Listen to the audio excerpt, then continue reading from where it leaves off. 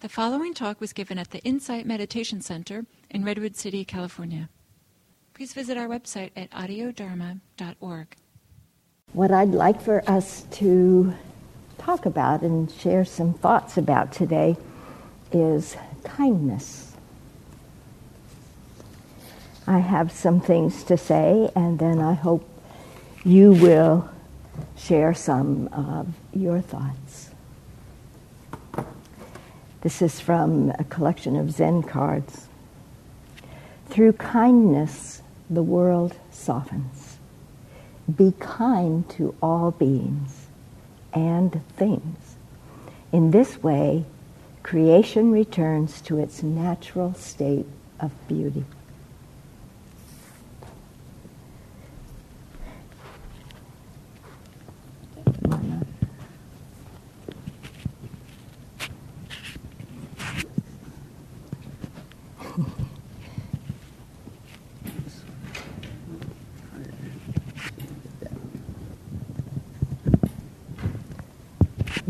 Is it okay now?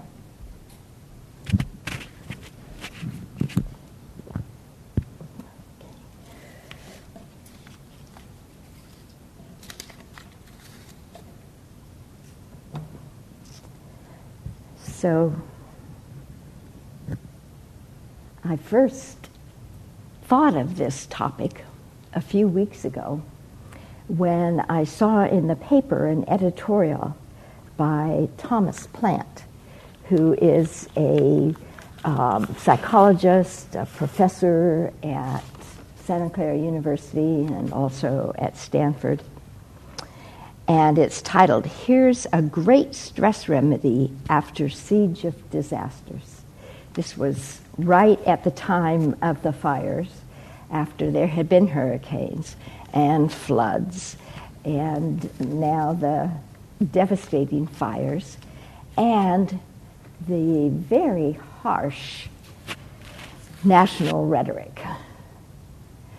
And many people concerned and upset and stressed and on edge. And what he said, what he suggested, and what he said research has found, is that being kind helps reduce our stress. Being kind to ourselves and to each other. Kind and gentle, he said. When there's so much turmoil, so much going on, we can help each other by being kind. Of course, sometimes that's when it's the most difficult to be kind, when we're stressed. So it takes mindfulness, it takes intention, it takes being aware and intending to be kind.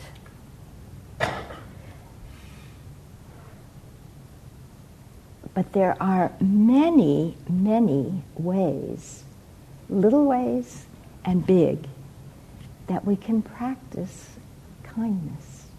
Remember, a few years ago, there was the bumper sticker, "Practice random acts of kindness and senseless acts of beauty."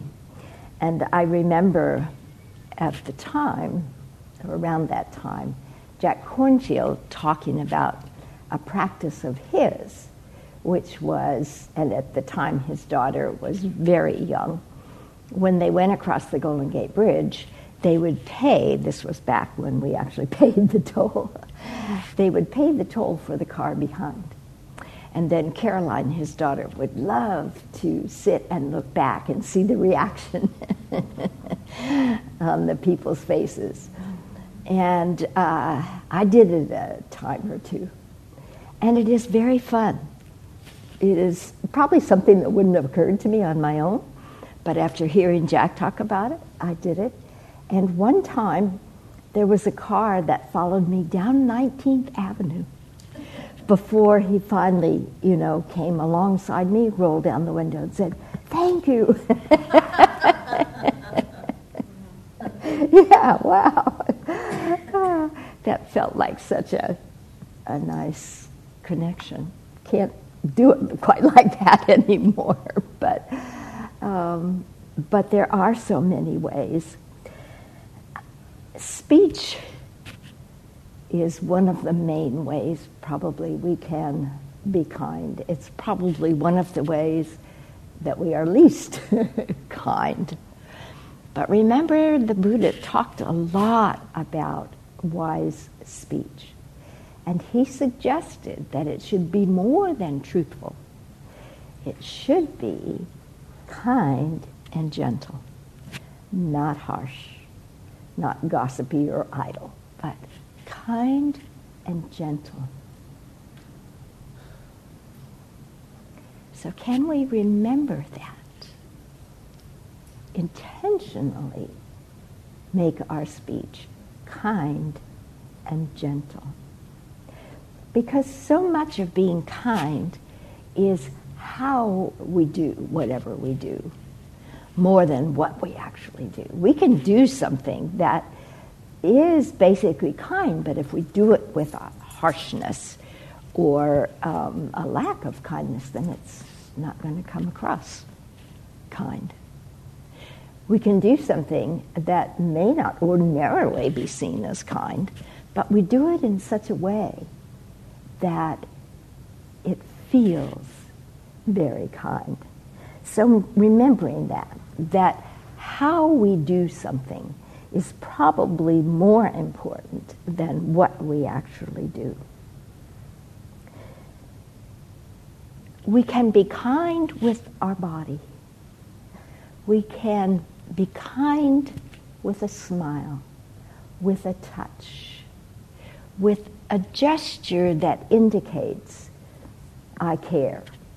I'm aware of your suffering, or just I'm aware of you and I care. We can be kind with our actions, large and small.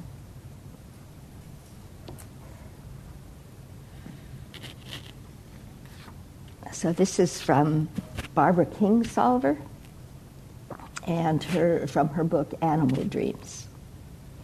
What I want is so simple, I almost can't say it. Elementary kindness. Enough to eat, enough to go around. The possibility that kids might one day grow up to be neither the destroyer nor the destroyed. And she talks about, the smile, the touch of a hand, the phone call, the errand for a sick or elderly person, the pot of soup for the new mother. Act as though this kindness were the most needed act in the world. It is. So then I also thought of Ajahn Brahm, who has written this book, Kindfulness. Kindfulness? Yeah, sorry, you want me to speak louder? No. Just that? Okay. Ajahn Brahm is an Ajahn in Australia, and he's been an early supporter of women's full ordination. He's also very funny and has written a couple of books. Who Ordered This Truckload of Dung, which the book group here used a couple of years ago. And I can't remember the follow-on, but anyway. In this book, basically he says, don't just be mindful, be kindful. And he gives basic meditation instructions, but he keeps adding kindful. He says, kindfulness is the cause of relaxation. It brings ease to the body, to the mind, and to the world. Kindfulness allows healing to happen. Don't just be mindful, be kindful. And I want to stress, as he does, that it's important to be kindful to ourselves. Yeah. Sometimes that's the hardest. We are often hardest on ourselves. But if we aren't kind to ourselves, then it's very hard to be kind to other people, just like with anything. Loving kindness, it always starts right here. So being kind to ourselves. So I can speak to that from my own experience this morning. I was supposed to bring something for Gil, and I had, of course, emailed him and told him, I would bring it this morning. And I got about a third of the way up here and realized I had come off without it. Yes, that's exactly how I felt. Of course, it was sitting right by the door. And Yes. So, there's a part of me, fortunately a small part, that, just wants to be unkind to myself. But fortunately, through lots of practice, there's another part that is very curious. How did this happen? And how come? And what's going to be the result? Because I have found so often in my life, something doesn't go the way I planned, and something sometimes better, sometimes just different happens. So I reminded myself, I'm doing a talk on kindness. I'd better practice what I preach. So I am doing my best to be kind and curious. Like, how is this going to go? What's going to happen? How will this work itself out? John Brahm says we can bring kindness to our breath by accepting our breath just as it is, just like accepting ourselves just as we are. You might be amazed how many people, or how many times people are so critical of their breath. It's not right somehow. It's too fast, it's too slow, it's too shallow, it's too whatever. And it can be quite a challenge to just sit and be with the breath as it is. Bring interest. Oh, this is how the breath is right now. We can be kind with our faults, so-called faults. There's a saying, there are no mistakes, only learning. I feel that way about faults. I think what we term faults are differences. And maybe that's the kindest way to see them. Not as faults at all, but as differences, or as this is the way it is. Fault finding, which some people do quite easily, is a block to kindness. If we're constantly finding fault with ourselves or others, then it's going to be very difficult to be kind. So noticing our fault finding, and to the best of our ability, letting it go, or just noticing it. I find often when I notice something, just an inward chuckle, oh, there I am again, is so helpful to let go of holding on to it. Impatience is a huge block to being kind. And this, of course, is the time of year when it's so easy to be impatient. I was in a couple of grocery stores yesterday, and wow, already, they're so busy and packed full of people and sales and whatever, and it's very easy to get impatient. But it's also very difficult to be kind when we're feeling impatient. So if we can be the one in line or wherever in the store to be calm and smile instead of, frowning or grousing because we have to wait a few more minutes, if we can be the one to offer a smile to somebody else in line or to the person checking us out, that can make such a difference. We've probably all had the experience of being rushed or being upset or whatever and having somebody smile at us. And just that simple gesture can bring things down. Anger and fear can be blocks to our kindness. So practicing with not pushing away our anger and fear, but acknowledging it, making friends with it, as Thich Nhat Hanh would say, allowing that anger and fear are a part of the human condition. And we don't want to get stuck in them. They can be quite destructive, but they don't have to be. We can just acknowledge the anger. Oh, there's anger. Oh, there's fear. Somebody sent me an article the other day that was filled with anger. And I was a bit put off by it. And I thought, how should I answer this? And then I remembered practice, and I just answered with, oh, this is a lot of anger. And let it go. The anger left for me didn't stir up anything else. Beliefs can get in the way of kindness, our views, our ideas.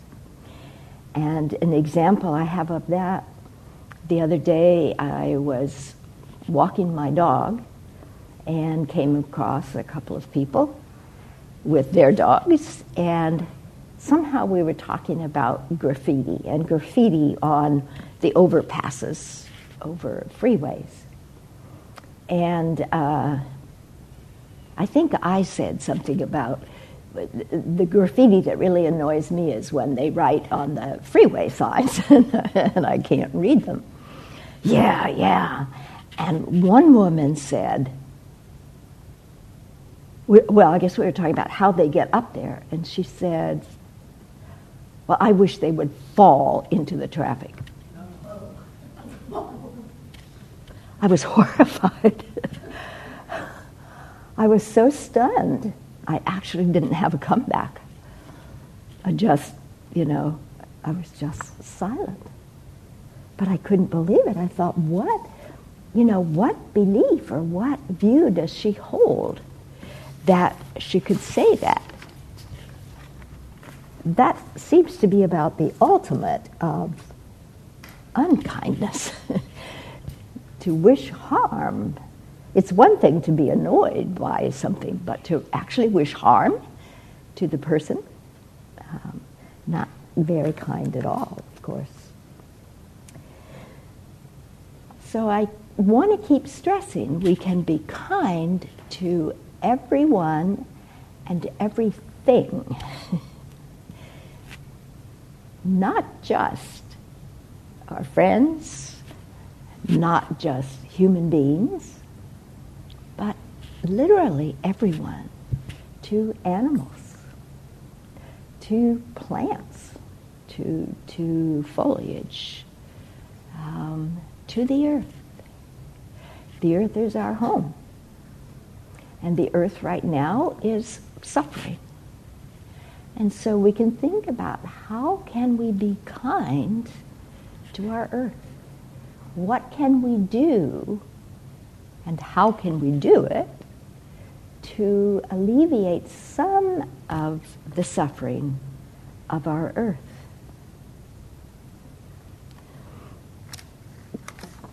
Here's another saying from Mother Teresa. There is hunger for ordinary bread, and there is hunger for love, for kindness, for thoughtfulness. And this is the great poverty that makes people suffer so much. A seeker once asked the Dalai Lama, "What is the purpose of the Tibetan meditations, rituals, and chants?" And he replied, "To become a kind human being." Isn't that lovely? The Tibetans have a lot of ritual, a lot of chants and imagery. And to say, it's about becoming a kind human being. That really boils it down, doesn't it? And you've probably heard many times the Dalai Lama says, "My religion is one of kindness."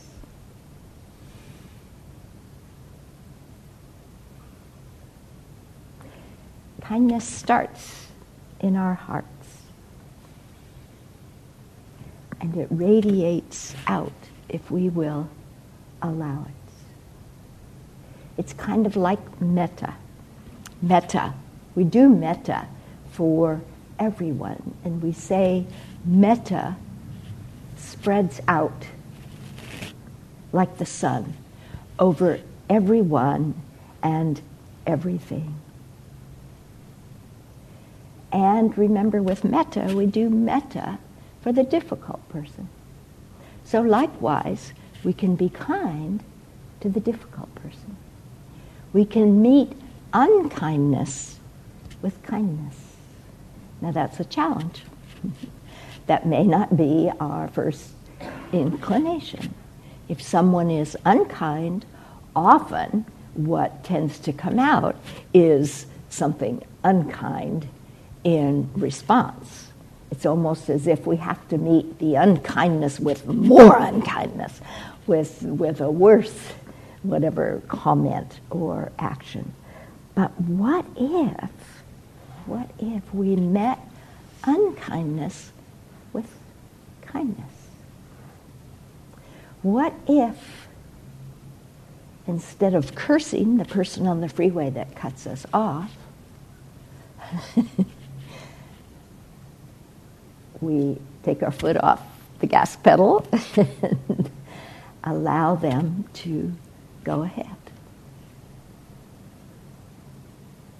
That's a challenge, isn't it? Because our reaction can be one of fear and one of anger. And to not let those run us, but instead even offer metta. Sometimes I remember to do that, sometimes I don't. May you arrive safely. May you not involve anyone else. It can be a challenge.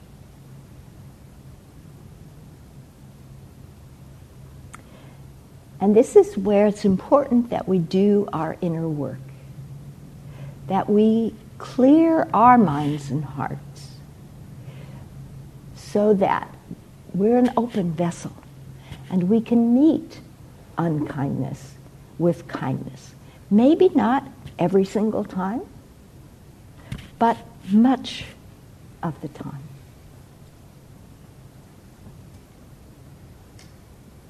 That can take restraint. That can take a strong intention. And sometimes it may not mean doing or saying anything, but doing nothing. Sometimes doing nothing is the kindest response.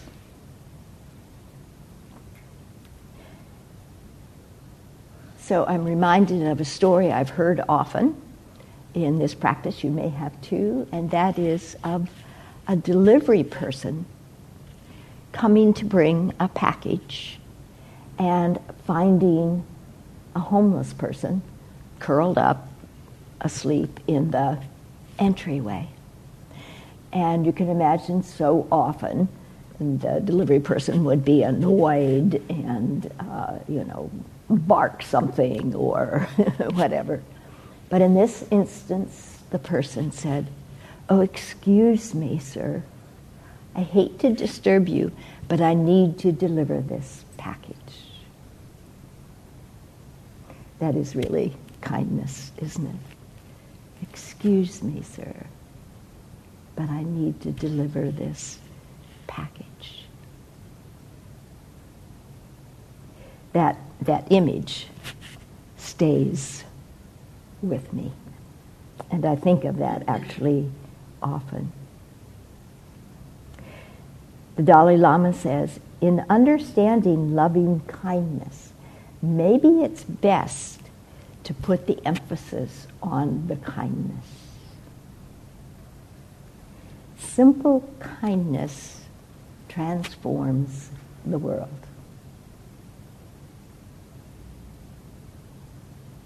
It seems so simple, doesn't it? It seems so easy, but we all know that it isn't necessarily easy. It may be simple, but it's not necessarily easy. And it takes genuine intention, genuine practice to remember and to restrain, to withhold an unkind comment or action, and replace it with one of kindness. So, as always, when I'm talking about any quality in Buddhist practice, it becomes clear that they're not so distinct. We talk about generosity, we talk about compassion, we talk about kindness, we talk about gentleness, empathetic joy, etc. But as we talk about them, they tend to meld. They're not so different. So generosity is a big part of kindness. And likewise, kindness, a big part of generosity. Also, gratitude. I think gratitude can be the underpinning for much kindness. And without gratitude, it may be more difficult to be kind. So this is the week that we tend to focus on gratitude. And I think it's really a very wonderful practice. We can do it all year long. Sometimes people adopt a gratitude practice where every day, maybe at the end of the day, they will sit down and either write down or just mentally go over what they are grateful for that day.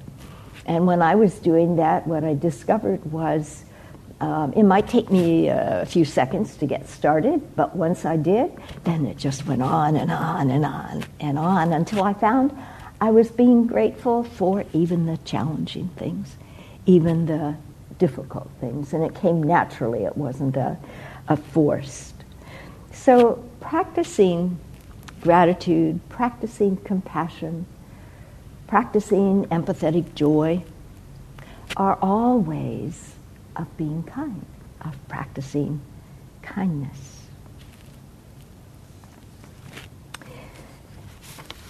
I ran across this article, A Revolution of Kindness, and it's about a man who met Mother Teresa at one point, and she asked him what he was doing. Let's see. She asked me what I was doing to help the poor and suffering, and I had to answer nothing. She responded, everyone can do something. So this prompted him to start the Convoy of Hope, a faith-based nonprofit organization that he established. And now he has written a book, Your Next 24 Hours.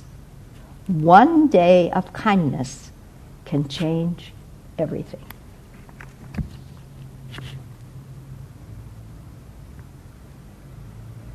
So that can be good to remember too. One day, we could say, one act of kindness can change, if not everything, many, many things. So what does kindness look like? Well, of course, it looks many different ways. And I want to say again that sometimes the kindest thing is to not do or say anything. Sometimes the kindest thing is to say no. I think of children as we're raising our children.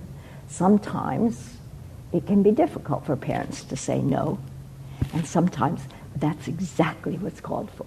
And we can do it kindly. We can do it gently. But say no. We might not often think of saying no as kind, but it can be.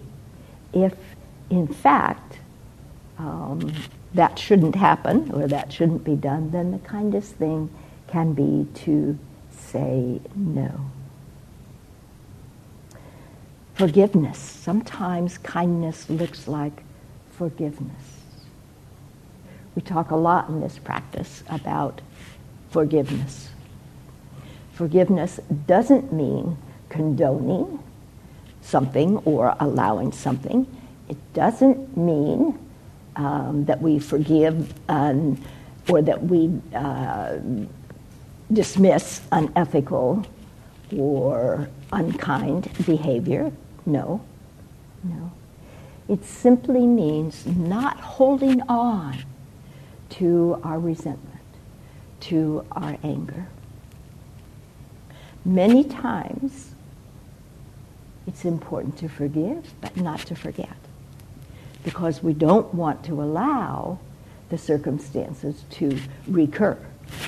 So we don't want to hold on to the anger and resentment, but we want to be smart. We don't want to put ourselves in a situation where this behavior could happen again. When we recognize that holding on to resentment hurts us, oftentimes the other person doesn't even know, but it hurts us. We all know the feeling of holding on to some kind of anger or resentment. It's not much fun.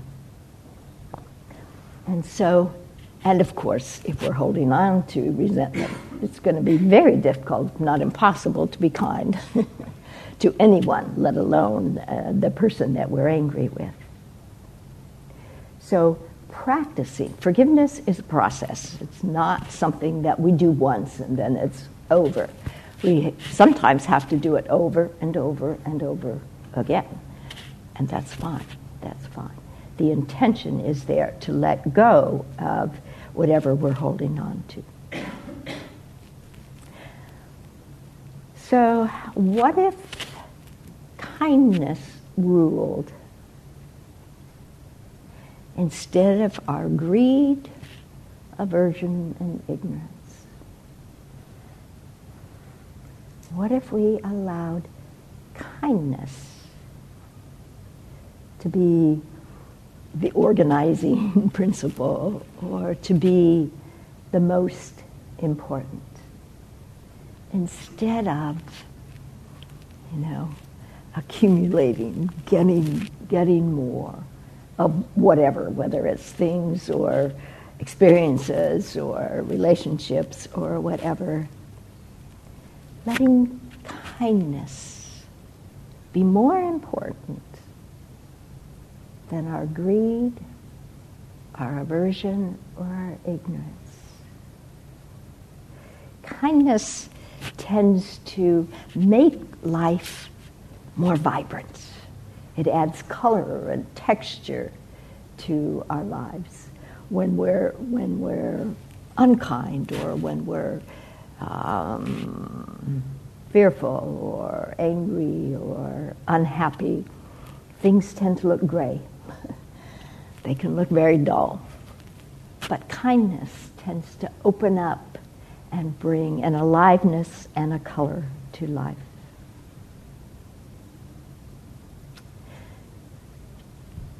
So can we learn to let things be. Just let them be. We talk about letting go, but sometimes letting go is too much effort, and we're not in control of letting go anyway. That's sort of an oxymoron. But we can learn to let things be, including ourselves. It's the way it is. Ajahn Brahm calls it a silent awareness. A silent awareness. Just allowing things to be just as they are. So, one more little quote, and then I'm going to ask you to share. Paying attention provides the gift of noticing and the gift of connecting. It provides the gift of seeing a little bit of ourselves in others and realizing that we're not so awfully alone. This is from Sharon Salzberg, who is best known for her book on loving kindness. Seeing ourselves in others and realizing we're not so alone. And I like that she uses the word so awfully alone, because we do often feel so awfully alone, don't we? And to remember that we're not. We're not. We're not so separate. We're not in this alone.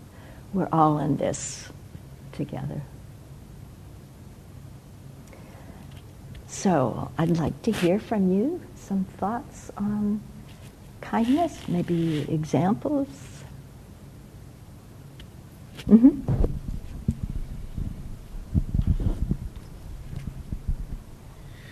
Yeah, I really appreciated your talk, just in terms of how many examples of kindness that you provided. One thing that's been coming up for me is just when somebody talks to me about a problem, just like listening and validating and just not trying to change or fix, just allowing that that pain. And on some level, a lot of the time the person wants to change that and they already know what to do, but there's just so much aversion there, wanting to change it. So sometimes just allowing it to exist in its natural form, like you said, sort of like kindfulness or kindness is like the absence of judgment sometimes. And I like that. It doesn't have to be so much intentionally trying to be kind as much as just trying to withhold the habitual reactive judgments. Yes. That is really a gift to somebody, to just listen without response, without reactivity, just listen. Yeah. It's very respectful, and it's often just what somebody needs. And I often hear people complain that they don't get that. And I try to do it myself, and I catch myself sometimes. Oh, I jumped in with something rather than just letting it be. Yeah, it takes practice. Thank you. Yeah.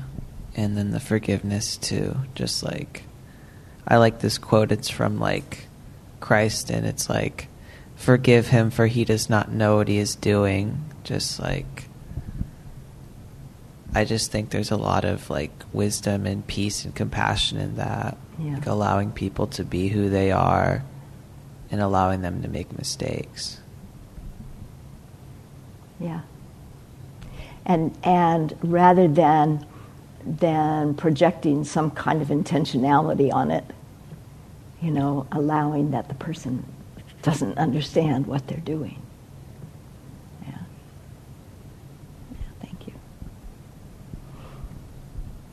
Somebody else. Well, I was thinking that, sometimes you have to give a negative feedback to someone, but you have to do it kindly. That's right. And it's taken me a while to, realize that perhaps part of what's doing it right is to transcend the reactivities, to not be acting out of the reactivity, be acting out of some other part of yourself. There's a talk here, I don't remember who gave it within the past year, that said if you have an aversion reaction to something bad, you're less effective as a warrior against it. And so that's been something that's been said in these halls that's really stuck with me a lot. Okay.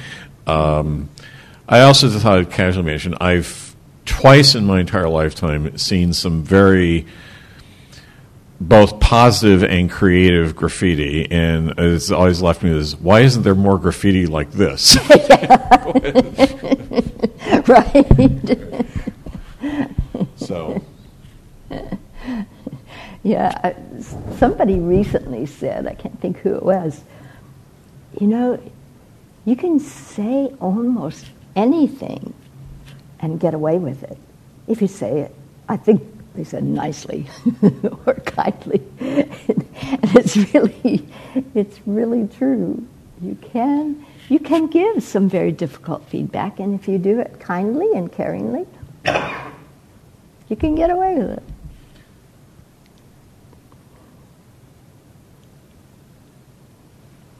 Trudy.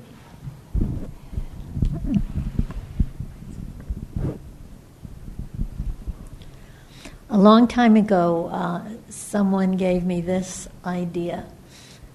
Don't judge, don't compare, and release the need to understand. Mm-hmm. And that's been very valuable to me, because when I don't follow those three, I can't be kind. Mm. And I think it fits with what you were saying about the message is one thing, and where it comes from in us is another. Yeah. And so I think comparing is my worst delusion. Well, that's okay, but this was so much better. Or this person is kinder, so that person isn't worthwhile. Mm-hmm, mm-hmm. No, just and it's so quick. Yeah. That it's it takes awareness just to even notice I'm doing it. So, but I think just having the willingness to be aware is all I can manage right now. Yeah. Well, and I think that's huge. And I like the way you said that, having the willingness to be aware. Sometimes that's where it starts. Yeah. Yeah, we don't have the willingness to be aware. Yeah. So I have problems with short-term memory, but you said don't judge, don't compare, and what was the last part? Release the need to understand. That's difficult. Why. Exactly, yes. I always need to understand. Me too. So I need some help with this one because it came up right before I walked in here. My brother is developmentally delayed, and I think he's either increasing in dementia or he's kind of always been there, but it's getting worse. So my sister and I are trying to be kind and trying to be there for him. Mm-hmm. But all of a sudden, randomly, he walks off, or he's rude, or he's mean, when you're trying to do something nice. I mean, you're trying to be kind. So I need help with, it just takes a lot of practice to be able to be, I guess, not attached to wanting it to be different or something. Mm-hmm. So how to be kind. And I think what I'm hearing is there are times you need to set limits. Well, it brings up anger. He's that angry at you, at us, for who knows why, and we can never figure out, where it's coming from. It may not actually be at you. So it may not be at us, yes. So, and then what was it you asked me? You said it may be what? I said, it sounds like there may be times you have to set limits. Well, the limits don't compute in the system. Yeah. So, I don't know. It's, I guess it's taking a step backward and being kind to oneself. Yes, that too. When one tries, and letting go of needing to know why he's being that way, or what you might have done to do it, because it's kind of like random acts of anger, you know. Very important to be kind yourself. Yes, because you don't know what's going on in his mind, what has led him to say or do whatever he did. Yeah. And yes, I think being kind to yourself when maybe your first reaction is fear or no, you know. Mostly just pure anger. Yeah. You know, we've done this, and this. Yeah. And if it comes out, you can apologize. You can take a step back. You know, anger is a human emotion. And we don't want to make things worse when we have reacted angrily by beating up on ourselves. Right. So we notice, you know, and probably a lot of it comes out of fear. Anger is often a cover for fear. It's easier to feel angry than fearful. With fearfulness, there's a sense of helplessness. With anger, there's a sense of control and power. That's helpful. Thank you. But often, I can imagine in a situation like that often underneath the anger is fear. Fear about what's going to happen, fear about whatever. Well, I think that, I don't spend too much time on this, but I think that maybe he's experiencing fear, and that's why he's angry. Because he's a sweet person, a very sweet person underneath. So I know he's not going to hurt me, but it's just, anger's like fire. It just, it's so catchy. So, anyway, so I'm going to look at that as maybe the anger for him on his part's coming from fear of some kind. And then I'm more able to Yeah, relate to it. right. And sometimes he may not know. Oh, I know. Where it's coming from. I don't think he knows. Yeah.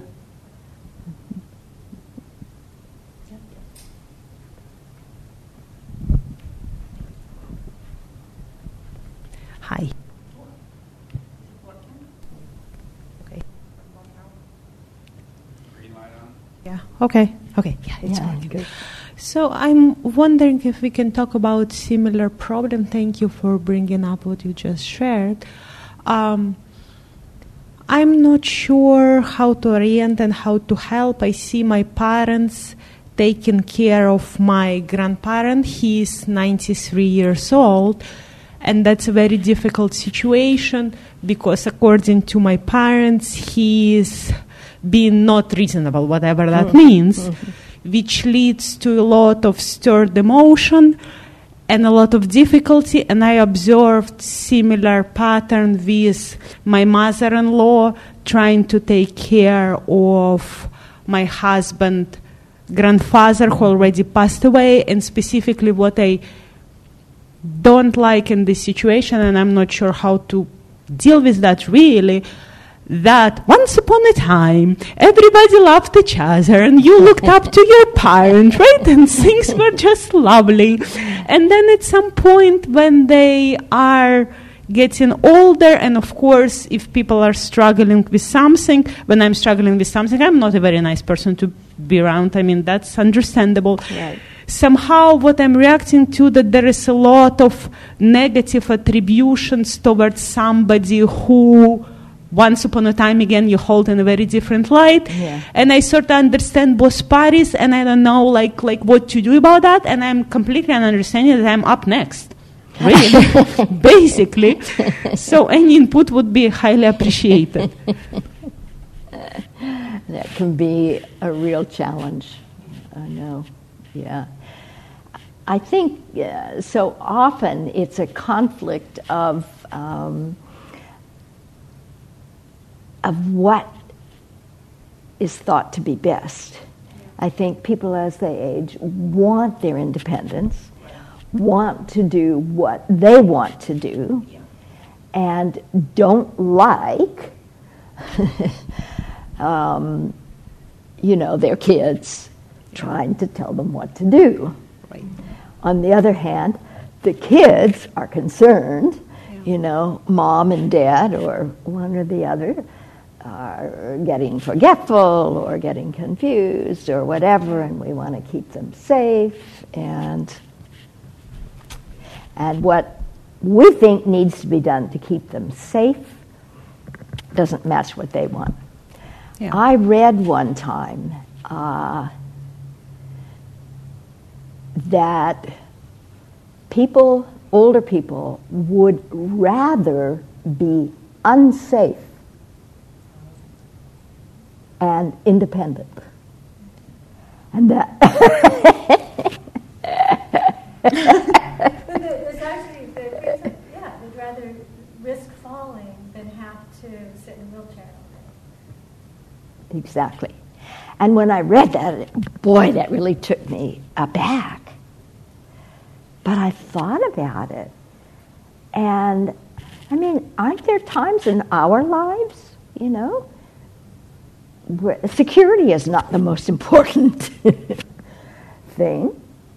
And so we take a risk, or it's okay, it's all right. Hiking just came to mind, hiking high or on a narrow path or something. I don't want somebody telling me I can't do that. Sure, there's a risk, but I'm willing to take it. So understanding that for us, security might be, or safety might be the main thing, but for our parents, that may not be the most important thing. And maybe we have to let go and not feel guilty or responsible if they fall. They'd rather take the chance of falling and be able to do whatever they want to do. And maybe that's an important lesson for us. Yeah, I'm actually very much feeling and appreciating your response, because I think at the core of it, it's a conflict of goals, what an older person wants and what their kids want for them. Yeah. And ultimately, in the very same way, I'm translating into my own situation. Like, I have children, but again, my goals might not be their goals, and yes, I'm responsible for providing for them, but I'm not them, and I think I need to appreciate that. That's very helpful. Oh, good. So it's 11. Let me just end with this, and I'll be around if anybody wants to talk. And I brought this. You've probably all seen Kind bars. Somebody gave it to me a while back. I thought, that's perfect. So I have started singing with a choir called the Threshold Choir. You may have heard of Threshold Choir. Sings, not as a whole choir, but in groups of 3, usually at the bedside of people who are very ill or on the threshold of dying. And after our rehearsals, we always sing this song called Kinder. I've decided to be happy. I've decided to be glad. I've decided to be grateful for all I ever had. I've decided to let go of all this pain tonight. I've decided to let go of all these demons inside. I know I am blessed. I know all I ever wanted was this. I know I don't need more. I've got what I came for. I've decided to be open to that little voice inside, telling me I'm beautiful. It's okay to be alive. I've decided to be kinder to myself when I feel sad. I've decided to be grateful for all I ever had. Yeah. Yeah, isn't that nice? And the idea that we can decide to be kinder, decide to be grateful. And sometimes that's all it takes, just a decision, an intention, and things do change. So thank you all. I wish you a happy Thanksgiving. When will we get a copy of that? The song?